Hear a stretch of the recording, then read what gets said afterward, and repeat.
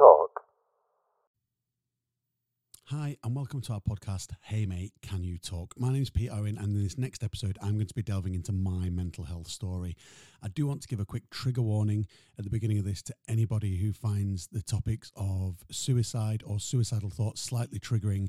I will put some links up at the end of the podcast to any relevant services if you feel like you want to go and speak to anybody after listening to this podcast. And if it distresses anybody, I do apologize, but we do, as we said in the very beginning, want to make this as open and as frank as possible a podcast. As I delve into my story, I do talk about those topics. I hope people find some value from it, and I hope you enjoy my chat with Andy Cavell on episode 2. Okay, so we're back with episode 2 of Hey Mate, Can You Talk? I'm Pete Owen. And I'm Andy Cavell. Thanks for joining us again. If you made it through the first episode of the introduction, Good. thanks for coming back. So, we alluded to it in episode 1 Yeah. that you went down the road of being in, shall we say, poor mental health? Very poor mental health. Okay. And this episode is how we'd like to set out conversations in and around mental health. Yeah. And just kind of sitting it with you. Yeah. Let's hear what, as much or as little as you'd like to or feel comfortable talking to us about. Yeah. And yeah, let's open that discussion. Yeah. How are you? At this moment in time, Yes. a lot better. Good. A lot better. I still have really, really up and down times. Within a week, Okay. I can yo-yo really, really badly. As you can probably imagine, for those that are listening that don't know, I'm a full-time professional DJ and events host, and my job is completely to be the man of the hour. You're paying me to be the person who's bringing that great vibe all night long. If you can imagine, I get to the end of Sunday night, I've been on a high all weekend, playing that part, bringing that great energy. Monday is just a crash. And it's hard. And I don't think people expect that. Not that they don't understand it. I think they don't expect it. I think we live that lifestyle all the time.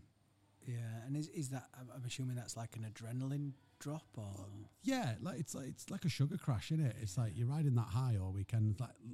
Like we touched on in the introduction. It's great in your 20s. You can keep it up. You know, you can go out, hit the booze all weekend whilst you're doing it, whilst you're partying. And then, you go to work hungover on a Monday or whatever. It's part of life. You deal with it in your early 20s. And you get older, and it doesn't just take its toll on your body. It takes its toll on your mind as well. And, this year compared to last year, a million times better. good? But it's still rough sometimes. You know what I mean? It's like, I still... But I think I know what to look for a bit more now. Key indicators, or Yeah, I sort of self-identifying factors. I know that come Monday for me is, I do my paperwork, I send my invoices, I do what I need to do to fill what I've done for the weekend and get paid, basically. But Monday is very much a day where I don't go out. I don't do out on a Monday.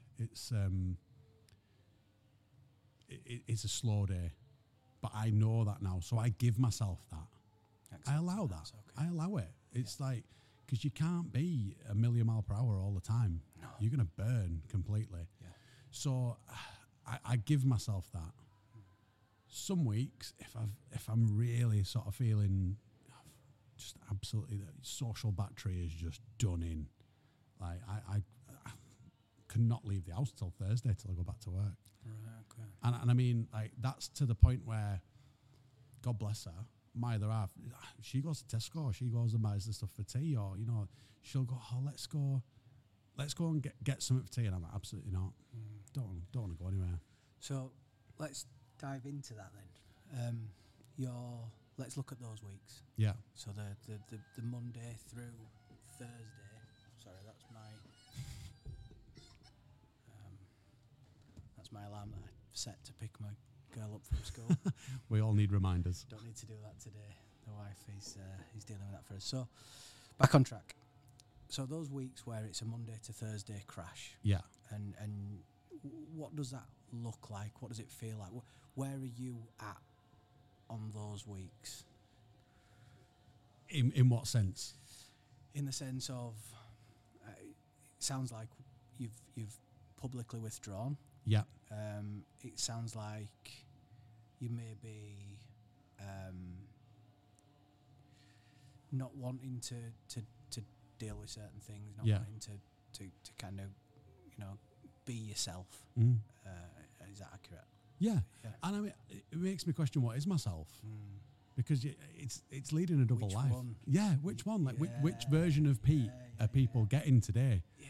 And Wow, you don't think of that. no, but it's literally, people don't realize this. We're doing the job that I do, and it's like I envy people who have like a normal job almost, because like you get pretty much the same version of them, Monday to Sunday, Yeah.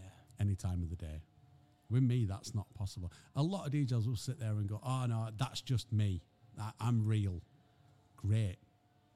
If you truly, truly believe that you don't step your game up, you don't become something bigger, more elaborate when you step behind a set of decks or when you're on a stage, whether you're a singer, a guitarist, playing a band, whatever you do, if you're in the public eye, you ramp it up. Of course you do. You've got to give it. It'd be exhausting otherwise. Yeah. Yeah. You can't live your life at that 100% mark all the time. No. And that's, I kind of envy like people. There is an element of which version of me is somebody going to get. And the Monday, the weekdays where I really, and it takes a really weird form. Like my sleeping is all over the place. Like some weeks I can be physically knackered and I won't go to bed. I'll doom scroll or I'll binge watch a box set on TV till 3-4 in the morning. I can't count the amount of times this year already since we've got into summertime where the sun's coming up. But, it's getting light at 4:30 realistically. Yeah, in summer. I can't count already this year the amount of times that I've gone to bed as everybody else is waking up. Watching Sun shining, and you're like, oh, one more episode. One more episode. And do you know what the reason? I hate the silence. Okay. Lying in bed trying to get to sleep for me is like torture. And is that because your head kicks in? Yeah, absolutely. Yeah. I mean, again, I don't want to raffle off cliches and things that people say, but sometimes it's fitting. And it's like your own head is the worst place to be at times. And like my brain is just wired in a way that I could have been out and I could have had the most fantastic night. And I will get home and I will lie in bed. It's like my brain goes, "Oh, you're going to go to sleep now? Let's replay every shit decision you've ever made." Yeah, it's and we tend to focus on negatives as well, don't we, when we're reflecting in that sort of way. Okay, well, It's mad. I say my head's fuzzy because it's like a million. like a Weatherspoons. Yeah. My brain, when it gets that way, is like sitting trying to have a one-on-one conversation in the middle of a Weatherspoons on a Saturday afternoon in Blackpool. Like when there's a million things going on around you. And it's that. That's one of the reasons, genuinely, no disrespect to Weatherspoons. You're a fantastic establishment that serves low-cut beer to wonderful people. But my idea of hell, because of the way my brain works, is sitting and it tunes into everybody. And I get overwhelmed so quickly because all I can hear is everybody's conversations going on.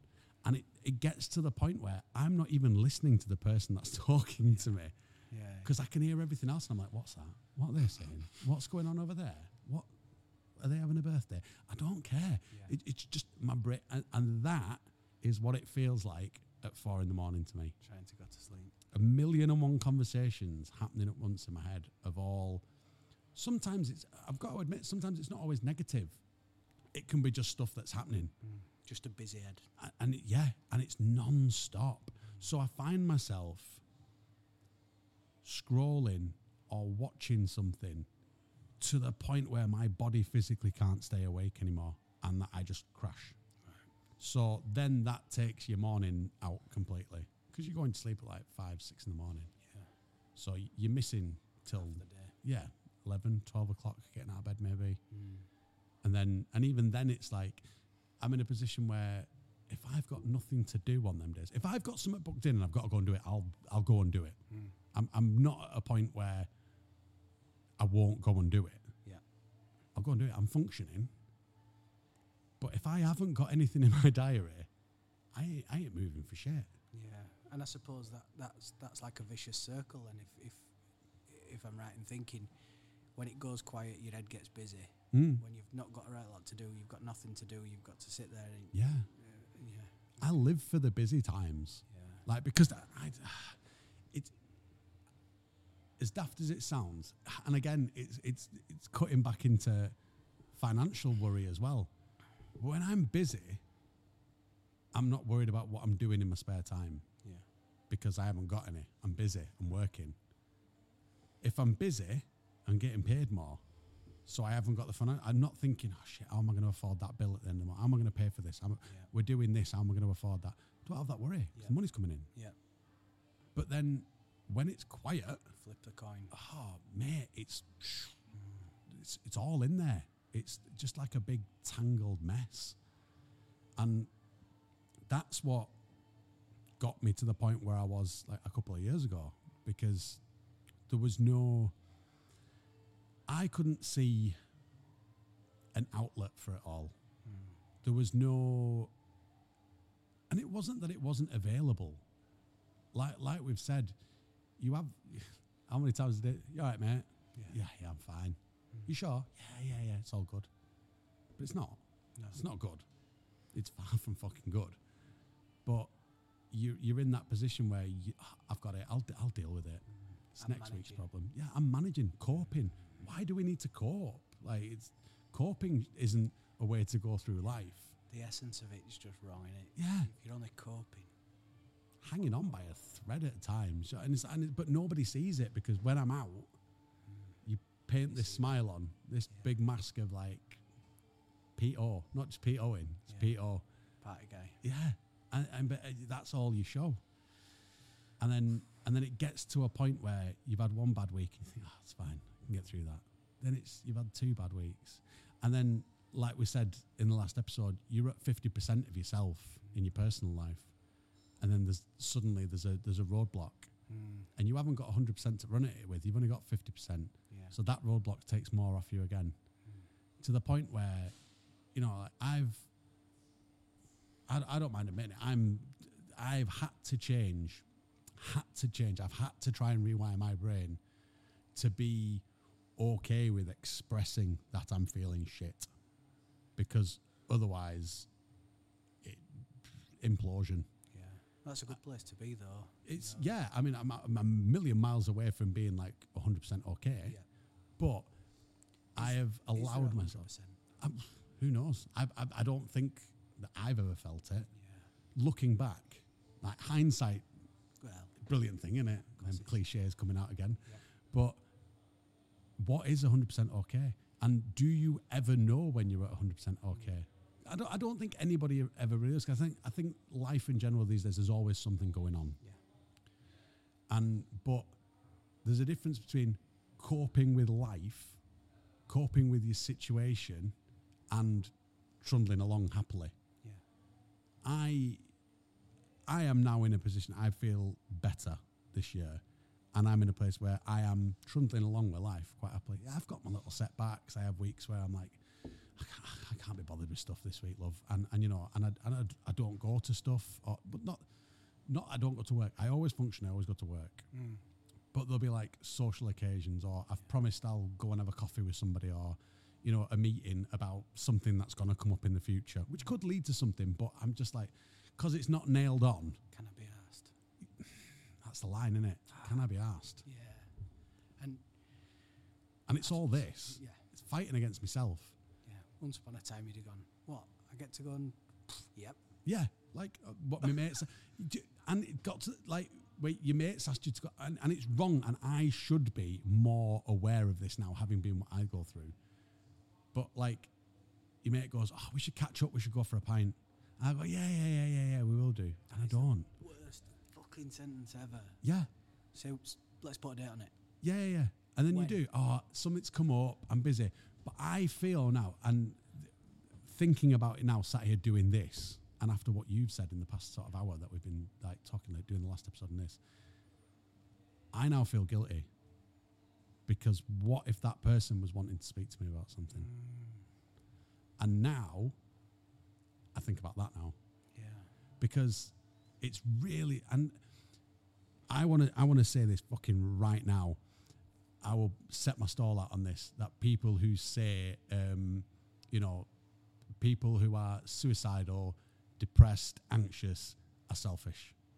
Are they? Fuck. We're not selfish. We don't not care about what other people think. We don't not think about it. We think about it too much. Yeah. We are taking everybody's opinions and thoughts about us. I'm speaking from my personal. It might be different for every different person. That's your lens. But my lens of it is I care so much about how people see me and how they think of me. That it weighs, and I do think like it's not selfish, and it's not. I'm not doing it because I can't be arsed with you or you or you. I'm doing it because I can't be arsed with me. Yeah, and it's a struggle, and it's a struggle to get out and about sometimes. But and you do it. You kind of put some stuff off. And you go, oh, I just want a few days to myself. And you end up being in this sort of position of, I'm just going to take a few days. We'll do that. And then I'll be right for work at the weekend. That's 4 days. It is, yeah. And I blink sometimes and then 4 days have gone, filled with shit food, Netflix and Disney Plus. Do you know what I mean? It's like, and this is what I touched on, that I allow myself that now. Yeah. I am in what a lot of people would call a fortunate position, where I can work at the weekend. Don't get me wrong, it's high intensity what I do. Like, it takes a lot out of me. But I'm in a profession where I get paid enough to do that, and I can have that time. I think if I didn't do what I do, and I had to pull myself together to work Monday to Friday in an office, I don't know what I'd be like right now. Yeah, it's horses for courses, isn't it? With regards to that, and going back to what you said about the Netflix and the doom scrolling and all that sort of business, that's all fine. Yeah. So long as it's not escaping the issue. Yeah. You know, it sounds like what you're saying is you're hiding, you're binging programs so you don't have to think about something. Yeah. Else. That's exactly what I'm saying. It's exactly what I'm doing. Yeah. And it's, and I'm not saying my thoughts are as bad as they were 2 years ago, last year, when I was really, really bad. They're not that bad anymore. But it's still it's a deflection. Okay. What do you mean by that? It's like,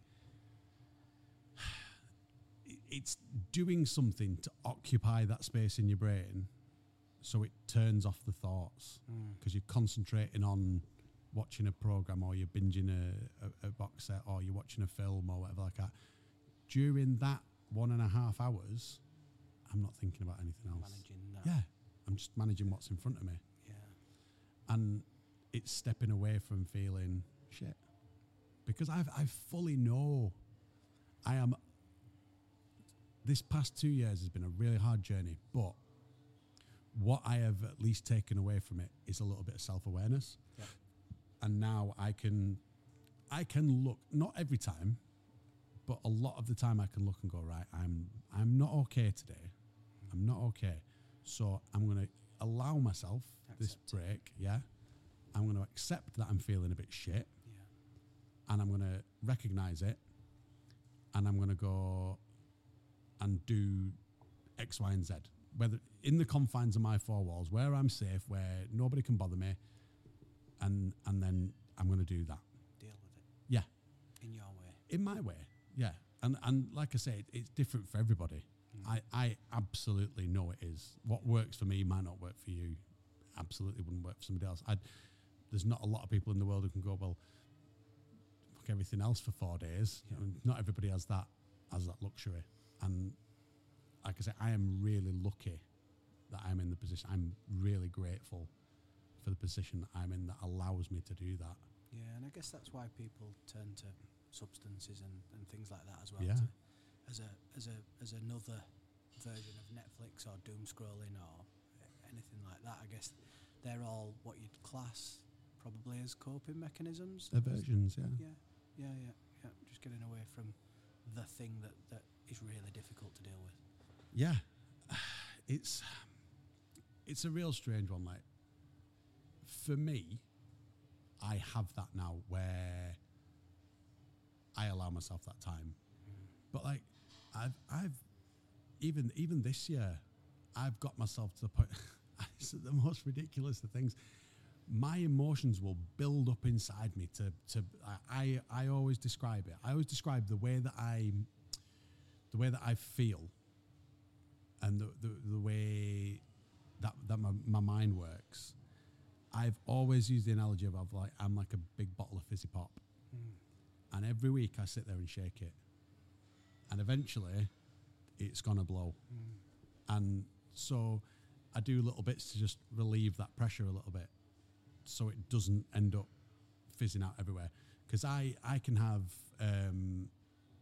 I call it shutdowns. So if I get really, really emotionally distressed to the point where, I'm not afraid of admitting it, I will fucking bawl my eyes out. I will sit there on the sofa in tears, sobbing to myself because I've got myself into a mental state where I'm that bad again.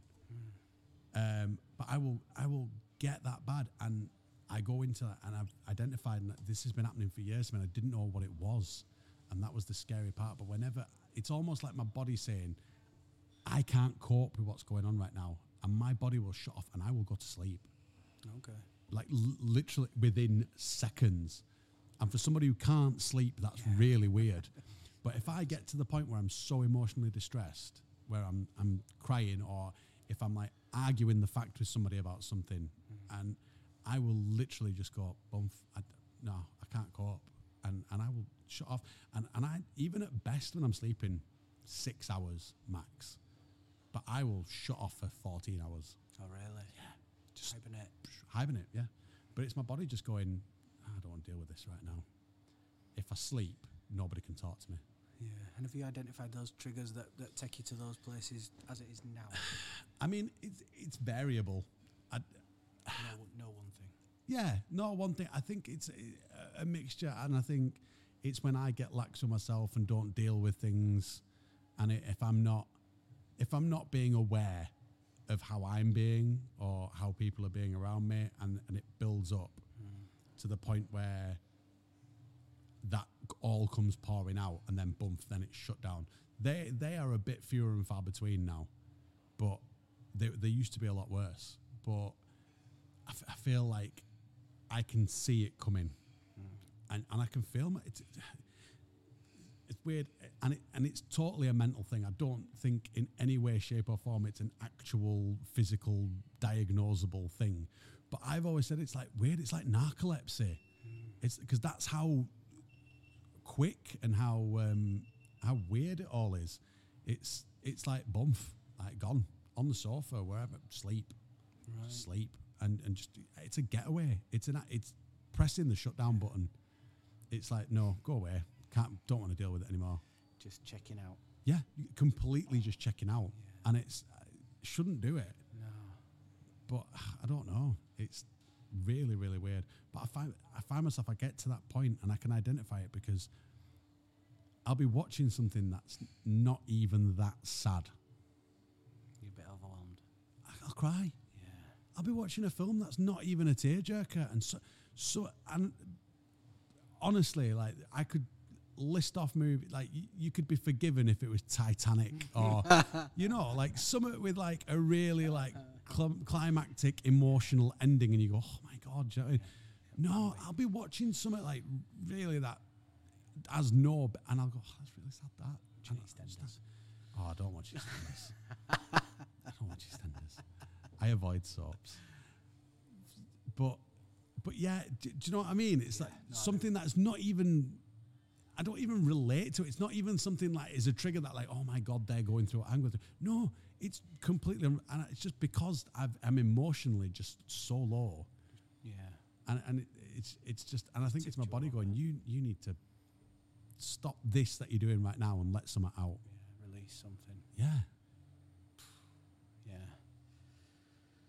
Wow. Heavy, isn't it? Yeah. Yeah, it is, yeah. Yeah, no, it is. The worst then you said was 2 years ago? Yeah. Okay. And being in the entertainment industry, Yeah. coming out of COVID, Yeah. no certainty. Nothing. Do you think that? Do you know what? It wasn't even. The worst thing about COVID for me was how isolated. And I mean, we were in isolation. They literally titled it that. Mm. But when you're used to seeing hundreds of people over a weekend, over your week, Yeah. being that, it's the double-edged coin of doing what I do. Drains my social battery. I get like run down by the end of the weekend. But I missed it so much. Thrive off of it. It's going from, because when I go home and I choose to be on my own, that's my choice. Yeah. I've given everything to them people. They've had a good time. I've had a good time. And then I need to go, I need to recharge my batteries now. But being at home in them four walls for that length of time with very little contact. I mean, yeah, like there was, I DJ'd online. I set up cameras, everything, around my decks at home. And in one way, it was positive. I feel like I had a great amount of followers. I wouldn't say like thousands, but there was like regular people who tuned in to the shows that I was doing online. And, there was always the chat going on, like people would be commenting and talking amongst themselves as well, which was really, really nice for me. I felt like I was people that are from different cities in the UK who know me as a DJ were then coming together and being friends because they were chatting within the shows that I was doing. Because they missed it as well. Yeah. And I loved that. But I'd turn that camera off at the end of the night. Sit and look at you. And I'd just be like, I'm still here. I've not physically seen anybody face to face. 9 times out of 10, I was in absolute drunken state after them as well. Oh, okay. They so were... Then you had the terrors for the next day. I think there was like 6 months during COVID where like my drinking was uncontrollable. Okay. And it was like my alcohol, my relationship with alcohol has always been a really weird one anyway, because I've sort of identified a lot of it now. That's why I kind of put to the past 12 months, I have definitely become a better person than I was 2-3 years ago as a person, because I think drink didn't do me a lot of favours. In what way? It's not even a nice way of saying it, just being a bit of a twat. Yeah. And I think your worst personality traits come out. But during COVID, my drinking, it was a joke. And looking back, it wasn't healthy. And I think everybody was guilty of sitting at home, pouring a drink, putting the TV. There was all sorts of live streams going on. DJs, singers. You must have watched something at some point. Yeah. There was also people were doing it because people, and I think people who didn't normally do it were doing daft live stream stuff because people just wanted attention and human contact. Absolutely. But I drinking and DJing has kind of gone hand in hand since the day I turned 18. Well, it's the environment, isn't it? Yeah. And it's hard to step away from that. Yeah. It's hard for anybody to step away from alcohol, no matter what work you do or what walk of life you're from. If you've got a sort of a really volatile relationship with drink anyway, then it's really hard to step away from it. But like literally, I got to the point where like slurring my words, like I was on camera, just a mess, an absolute mess. And like, looking back now, I go, you fucking idiot. Why did you put yourself out there like that? But we were all in that same boat. People found it funny. And I'm not blaming anyone. I am not turning around now and saying that them people encouraging me to do it were to blame for this. No. Not at all. I'm a big enough and stupid enough person to go, if I didn't want to do it, I wouldn't have done it. But I did do it. And I drank crazily. And I mean, like, stupid amounts. Like, what started as a bit of a joke, like we do during our shows at like 11 o'clock at night, I do tequila time. So I'd invite everybody who was watching at home to join me for a shot. I love tequila. Love the stuff. I can't stand it. Now, see, a lot of people do that, but I fucking love it. It's like my go-to shot. Like, I'll drink tequila. And literally, but there was a night, I remember, and I was like, so doing the live streams was kind of like my only source of income at the time. So people would donate. So I had like a PayPal address. So it was a business as well as like a social thing. Because keep maintaining your business. Yeah, just keeping food on the table, mate. And it was like, you know, I wasn't making a lot of money out of it, but I was feeding myself. Do you know what I mean? And keeping myself alive.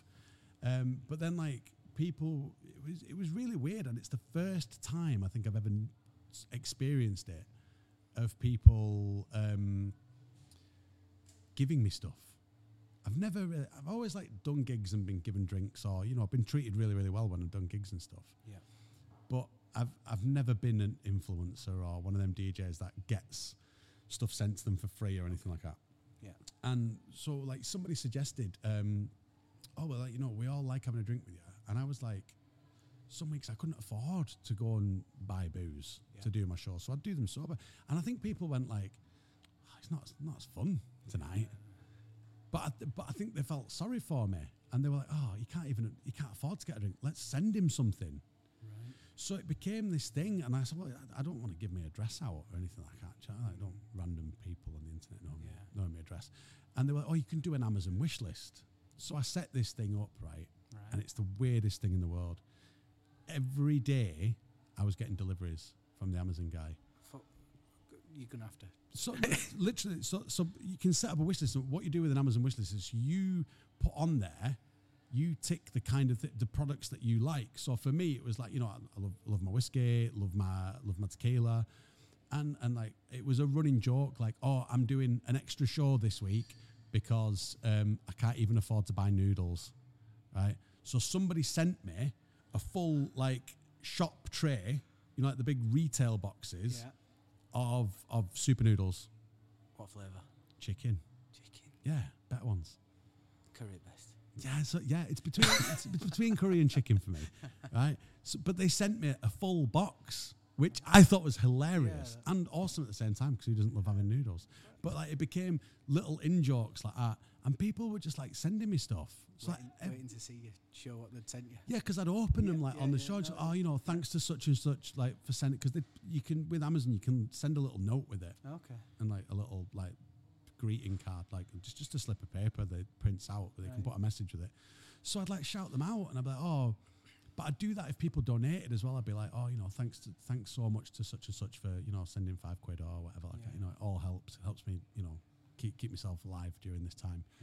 And because a lot of people got paid, got furlough, you know, they could still work if they were if they were a key worker. And obviously I didn't have nothing. So these people were like integral to me. So I felt like I had to go out and do more and more of this. So what started as just a weekend, I was pretty much doing like 5 nights a week, streaming from the house, but drinking whilst I was doing it as well. Did you feel pressured to do that? Because no, I didn't feel pressured to drink. I was just, at that time, I hadn't identified that alcohol was a really bad thing for me. Wasn't doing you any favours. No. And I think up until very recently, it's certainly been this last 12 months that I've had it told to me, black and white, that, you know, you need to pack it in. Like, one of my mates was like, you're drinking every day. But I'm not an alcoholic. Yeah. I'm not sat outside the pub at 8 o'clock in the morning banging on the door for a John Smith's.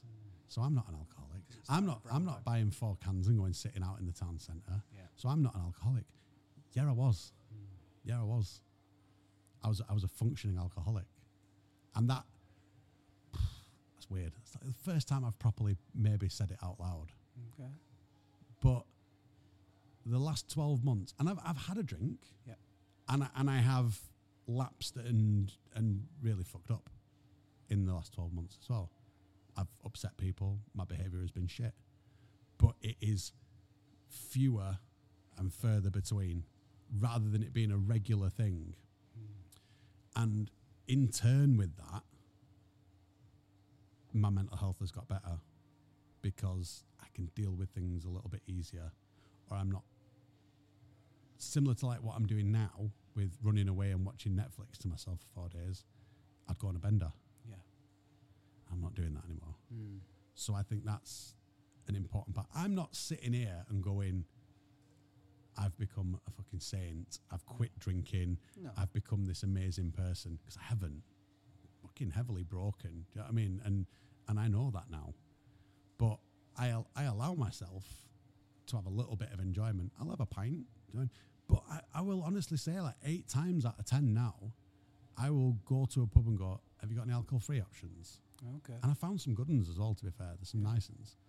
And I will do that. Going out on the bike helps, because obviously I wouldn't, have a drink and be on bike and everything. But I'm sort of okay with, I'm not in that toxic thing of, well, I'm not going to bother if it's not a real pint. I like the taste, I'll have a beer. But I've had a few. It tends to be since I've got a 6-year-old. And it tends to be since a little girl was born. If we go to a wedding or a do or whatever, we've generally got to leave early. Yeah. We've got to be responsible, and I don't like Coca-Cola or anything like that. Yeah. Horrible. So I can quite happily have a Heineken Zero or whatever they are. Fine. Do you still find, though, because you're having that, you still feel like you're having a bit of, feel a bit involved with it? Or, because I always find that if you're having a glass of water and everyone's having a beer around you, you just feel like a bit of a dick. There is that.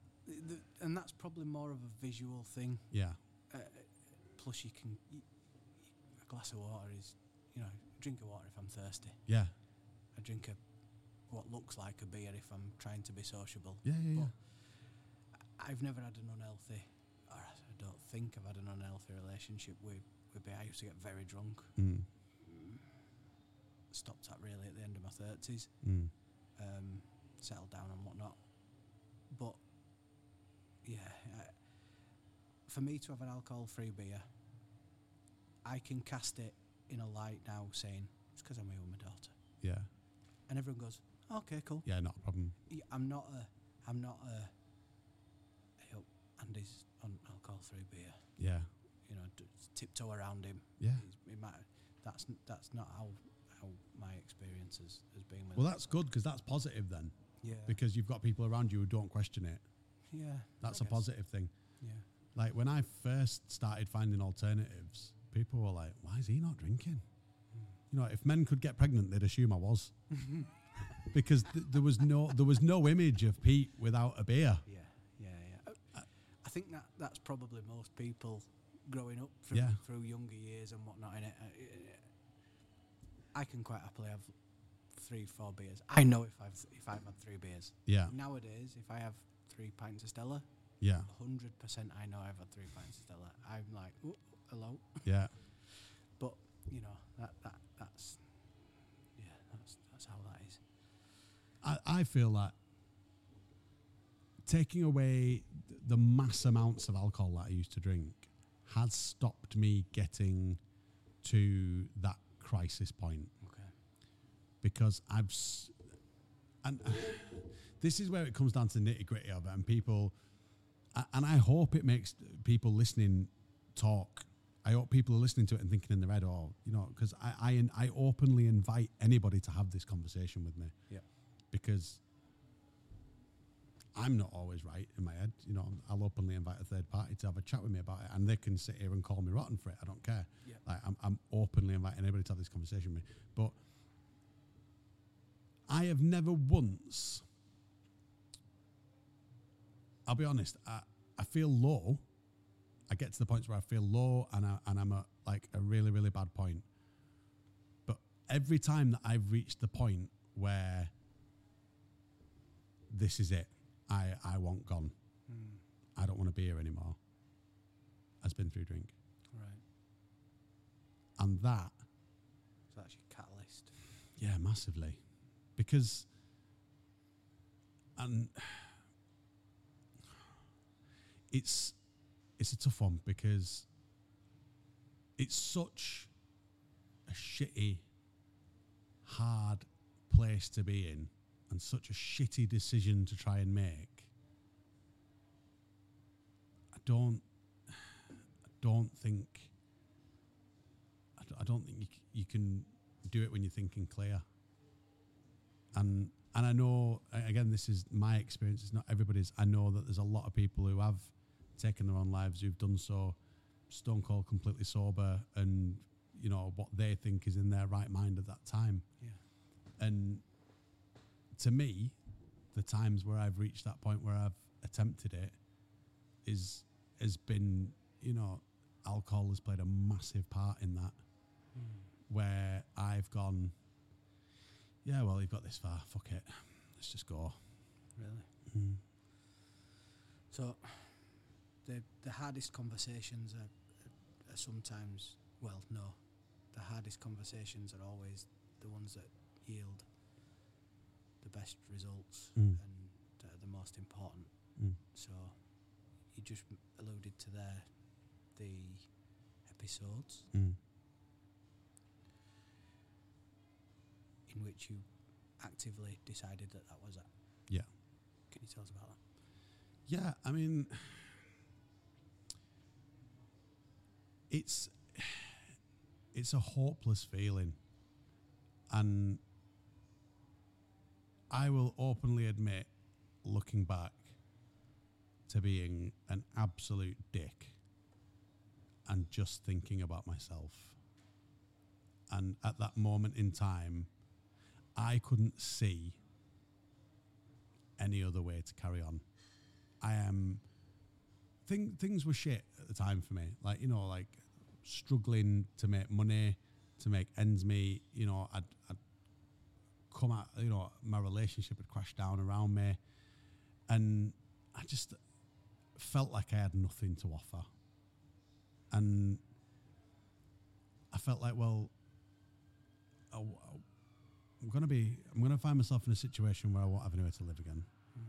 I've not got anybody. I'm 30 odd years old at the face of starting again in my life. I was tired. And I didn't want to go through that.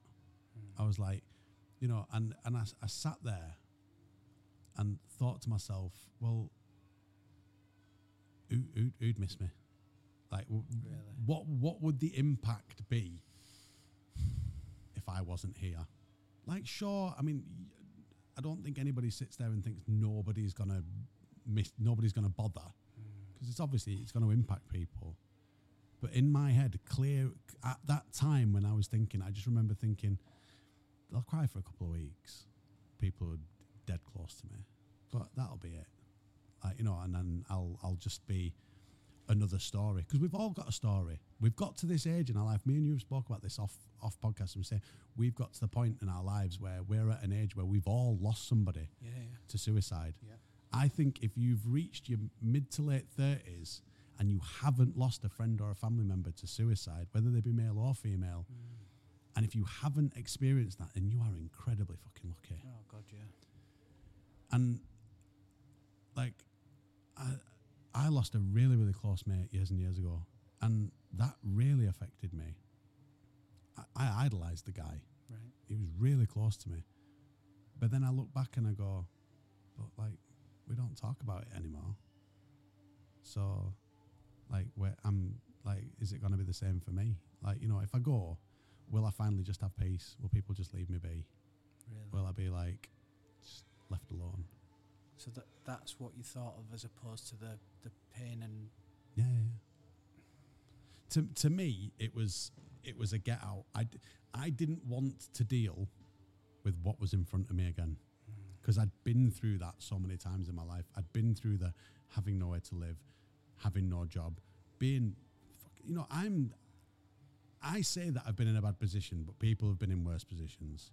But this is again what we're saying. It's about context, and it's about one man's problems isn't another man's. Yeah. But to me, like, don't get me wrong, like, I've never spent a night on the streets. Yeah.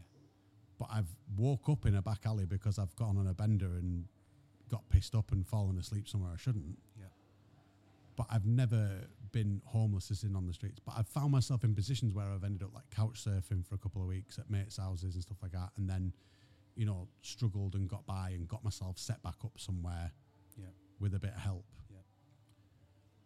I think my biggest thing, like starting 2 years ago when I was really bad again, was I didn't want to put my hand out again and go, I'm going to be in this situation again. Why did you feel? It's like I said in the first thing, it's like, I don't want to be somebody's problem. Yeah. And do you think those people that you felt like you were going to be a problem to, if you were to ask them under a different light and a different time, maybe now, would it have been as much of a problem as you thought it was? Probably not. I'd say definitely not. Mm. I guess that's the overwhelm and being on that slippery slope, and it's an incredibly slippery slope. Yeah. It's feeling like, and this is what we were saying why we wanted to do this. If anybody listens to this, nobody might relate with my story. Some people might even sit there and go, "What the fuck has he got to worry about?" Do you know what I mean? Like, but again, it's that perception of looking at somebody's life and going, they've got it made. Yeah. There's always stuff going on behind closed doors. I'll openly sit and say I've struggled with shit, but I'm also not catastrophizing to the point, and I'm not sitting here going, woe is me, and I was the worst of the worst, because I'm not. I've functioned as well as being at a low point. There are people doing worse than me, who have done a lot worse than me in life, who are still here. There are people who have done better than me in life who aren't here anymore. Yeah. So this is what I'm saying. I am opening this conversation. If anybody wants to come and sit here and have a chat with us and debate this for me and tell me I was wrong for how I was feeling, or that I was selfish, or that I shouldn't have felt like that and I should have done something different at that time, openly come and tell me. And it's not going to be a horrible conversation, because if someone's got a resolution for that for me, I'll listen to it. But at that time, I mean, and I went through channels. Like the first time I felt that low, and I put a massive cry for help out on Facebook. I said I was going to end it. I was done with the world. That was it. Apologized to all my friends and family. Told them I loved them. You know, I'm sorry for letting you down. This is it. You know, I had police out searching for me. I had people blowing up my phone, and I was literally where I was for 3 hours was sat under a tree, crying my eyes out, physically shaking, just didn't know what to do with myself, trying to pluck up the courage to either do it or go home and face what I'd said. And from that, you know, I was found by the police, put in the back of a police car. Mm-hmm. You get anybody who's been in that situation, if they're listening, there's a list of questions they ask you. Right. You know, do you still feel like you want to harm yourself? You know, are you at harm to other people? You know, they went through all this with me, and they were like, oh, you know, we want to help you. You know, you shouldn't be feeling like this. And they put you on the phone to the crisis team, and they're like, you know, we'll get you some help. And they put you in touch with all these organizations. And then, you know, so you kind of feel, oh, right, that was really shit what I did, and I got really, really bad. And then you go, but I'm going to get help now. And that help doesn't come. Yeah. The waiting times and the hoops you have to jump through to get. And I mean, and I almost feel like, because like we said in the last episode, it's like you can sit there at your lowest and finally admit and go, fuck, I am fucking struggling. I cannot cope with this anymore. But put you in front of a doctor and you go, I just feel a little bit low sometimes. And you fucking cover it up. And then they go, well, we're going to send you home with some tablets, or, you know, we recommend you take a little bit of a break. We'll sign you off work. I can't sign off work. I work for myself. Yeah. So there's no support there. But you know, the instant thing is we'll sign you off or we'll give you these tablets or anything like that. And then they go, and we'll put you in touch with these people. Yeah. And then they get in touch with you. You fill out a questionnaire. And then they're like, yeah, we'll refer you to whatever mental health team or whatever. And they get back to you and it's like, yeah, so we can put you into group therapy. That starts in 6 months. Or if you want in one-to-one therapy, you know, you're looking at 16 to 18 months wait. For somebody that was sat under a tree. Mate, honestly, I look back now and it makes me feel sick that I was that close. And I mean like a hairline from going through with it. The second time, I actually took a load of tablets. Like literally just like I was done. And was that a result of the waiting times? Was that a result of something completely different? It was quickly. It wasn't that far after the first one. I felt like everything had crashed down around me. I had massive issues in my personal life, and I just thought I don't want to go through this anymore. I'm done. And I literally went down to the kitchen cabinet and just grabbed whatever I could. It was the most fucking ridiculous concoction. There was like ibuprofen, paracetamol, fucking antihistamines. There was just literally anything that was in tablet form. And I got rushed to hospital. So, what was done or wasn't done that maybe could have helped after that first episode, and what happened the second time? What? I don't want. There is going to be a number of people in this country that have been helped by mental health teams in the UK. Yep. Brilliant. I wasn't. And I can only talk from my experience. Yeah. Personally, I feel completely let down by that side of it. But I'm also conscious of mind enough to know that because we'd come out of COVID, so many people had experienced mental health problems. Yeah.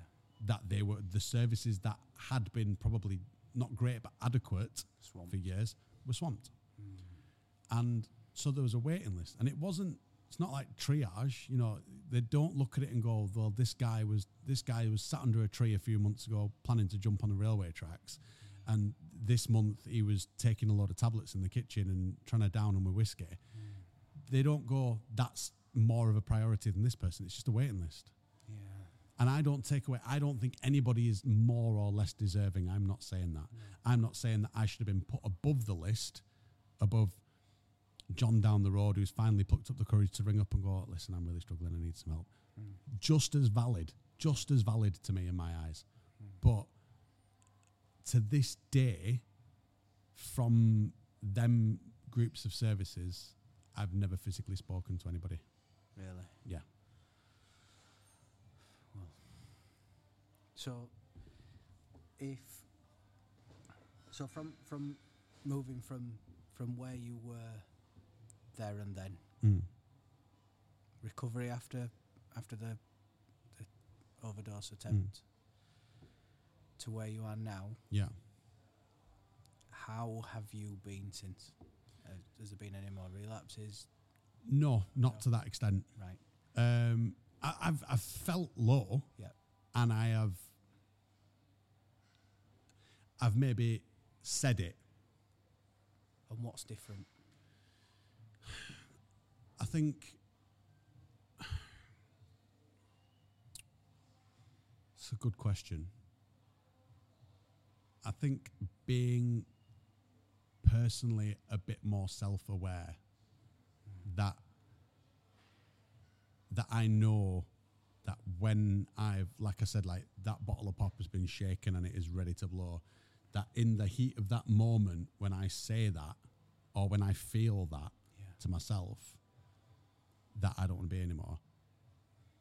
There's a time later when things have calmed down where you go, just can breathe a minute, think about this. You don't really want to do that. And what do you do? Do you reach out? Do you have a person that you can reach out to now that you didn't then? Do you? I've got to give her a massive thank you. I suppose my other half is so absolutely patient with me, and I don't know, just like I don't know how she puts up with it. It's the old saying, fucking pulling them cliches out my ass again, but it's like, you know, you always hurt the people closest to you, and like, you know, she'll sit there and she'll say, you know, don't be daft, but you know, you've got a lot to stay for. You know, people love you. You know, you'd upset a lot of people if you went. And you know, you've still got a lot to achieve. Like she said to me a couple of weeks ago, because I was feeling a bit you know, emotional about getting a bit older and stuff like that, as her birthday was coming up. Okay. And she was like, you know, in the grand scheme of things, like, yeah, years ago, like coming up to 38, 40, hitting that mark would have been old. Not nowadays, it's not. You've still got so much more time to do so much more amazing things with your life. Like, look at what you've done in the past 12 months, like the good gigs that you've done, that if you'd have gone through with that the first time, you wouldn't have done. You know, the way you've seen yourself better, what you're doing, the better quality of work that you're doing, the people that you're working with, and, you know, what you're achieving. You wouldn't have that now. So think if you apply another 2 or 3 years to that, think how happier you'll be, like what better stuff you'll be doing. And sometimes it's just dangling that carrot. It's like, yeah, do you know what? You're fucking right. Like, look at what I have done. You know, the good gigs, the good experiences, the nice things that you get to do. Yeah. And going, do you know what? It's kind of sensible, I suppose, yeah. And, you know, I think everybody has that sort of incendiary moment where they just say something in the heat of the moment, or, you know, like they reach a point and they go, fuck off, or, do you know what I mean? Like, we all do it at snap at one point, but it's degreeing levels of how far you take things. But and it sounds like from what you've just said there, it sounds like she was the reasoning to your decisions that maybe weren't being reasoned with previously. You know, you're thinking all these things, and she's saying, you know, she's been there for you. Yeah. Somebody to talk to. Yeah. Somebody to bounce things off, even if it's shite.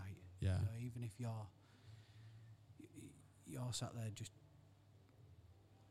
absolutely sat in a pit for that person to be sat there with you, dealing with it with you. It's taking a weight off your shoulders, and just, it's not always about taking a lot. No. Sometimes it's just about having a conversation. Listening. Yeah. Because the hardest part of feeling alone is not feeling heard. Yeah. And that's, again, going back to the point of feeling isolated and feeling lonely. And that's a dangerous place to be when you feel that lonely. Yeah. And you know, to have somebody turn around and go, you know, even if it's one person, just go, well, I'd miss you. You know, like, well, what would I do? Means the world, doesn't it? More than you know. It's like, I'm sure you feel it yourself, you know, like you got your missus and your little girl at home. I mean, you know, yeah. it's a reason, isn't it? Of course it is. And like moving forward, like I don't think I'll ever get to the point where I say like, oh, hallelujah, I'm healed and I'm better. I feel better, definitely better than I was back then. Yep. I don't think I'm 100% there yet, but I'm out here. Yeah. You know, doing what I'm doing. And you're doing this. Yeah. I literally just want, if anybody listens to it, and like I said, I openly say, and I know you've said the same, like, if anybody wants to sit here and have this conversation with us and say, you know, I feel the same, or I don't agree, come and sit here and tell me that. You know, like, and it's not a bad conversation, it's an open forum. Yeah. What it is an important conversation, whether it's first hand, second hand, you know, to be able to put the words out there for the people who probably need to put the words out there. I think any platform is great. Yeah. Whether it's a phone call to a friend, yeah, going to see somebody professional, coming and speaking on here, in the hope that you can maybe help somebody else as well. I think that gives it another level. That gives you that little purpose to say, well, okay, I've done that. I've had that experience. I've got that in my bag. Those experiences have happened to me. They are negative. How can I prevent or help prevent other people from maybe getting all the way down that road? Yeah. Maybe starting down that road. Maybe, maybe they're already down it, and we can hopefully send them off of it. I'd love that. I mean, I'd love nothing more than if, I don't know who this goes out to or who's going to listen to it, but if anybody does and they feel in any way, shape or form like they're feeling a little bit the same, like, I don't want to paint negative pictures and say there's no help out there, because there's other places to go looking for it. Like you've just said, it doesn't have to be professionals. Sometimes it's just, if you feel like there's nothing, there always is. Yeah. And ring your mate up or ring your parents, or there's somebody. Yeah. And I think hitting the nail on the head of exactly why you came up with the concept and the name for this is like, hey mate, can you talk? And I think that has completely, since we started doing this, it's completely changed the context of that line to me now. Yeah. And I think moving forward, it's absolutely something that I want to do more, and for me to ring and say, can you talk, so that I can speak, but also to open that door for people to me as well, and say, there'll be a lot of people who'll probably listen to this who know me, who don't know this aspect and half the shit that I've gone through. I think it might be a shock to a lot of people, but if anybody identifies with it and you know how to get hold of me and you want to talk to me about it, just ring me. It's like whenever. And I guess the other side of it is if you're receiving that call, if you get that phone call and your friend who maybe wouldn't usually phone you up and say, "Hi mate, have you got 10 minutes? Hi mate, can you talk?" Let's have those conversations. Allow that space for that conversation. Yeah. And it might be a 2-minute conversation where you arrange to have a cup of tea. It might be a pint with a mate. It might be a glass of wine with one of your girls. It might be whatever it is. Yeah. I think starting those conversations all starts with that, doesn't it? All does, yeah. Brilliant. Thanks for today, mate. Really enjoyed this chat, actually. No, it's been a heavy one, but I appreciate your openness. No, yeah. And I think if you've enjoyed it, if you've found value in the conversation that we've had today, if you've maybe had an experience that goes along the same lines, similar lines, maybe slightly different, that you maybe want to talk about, we welcome the call. We'll be setting up some social channels in the coming days, and we accept people to get in touch with us, and we'd love to speak to you. Yeah, absolutely. If nothing else, let's get something off your chest. Yeah. Perfect. Thank you very much. Speak to you soon.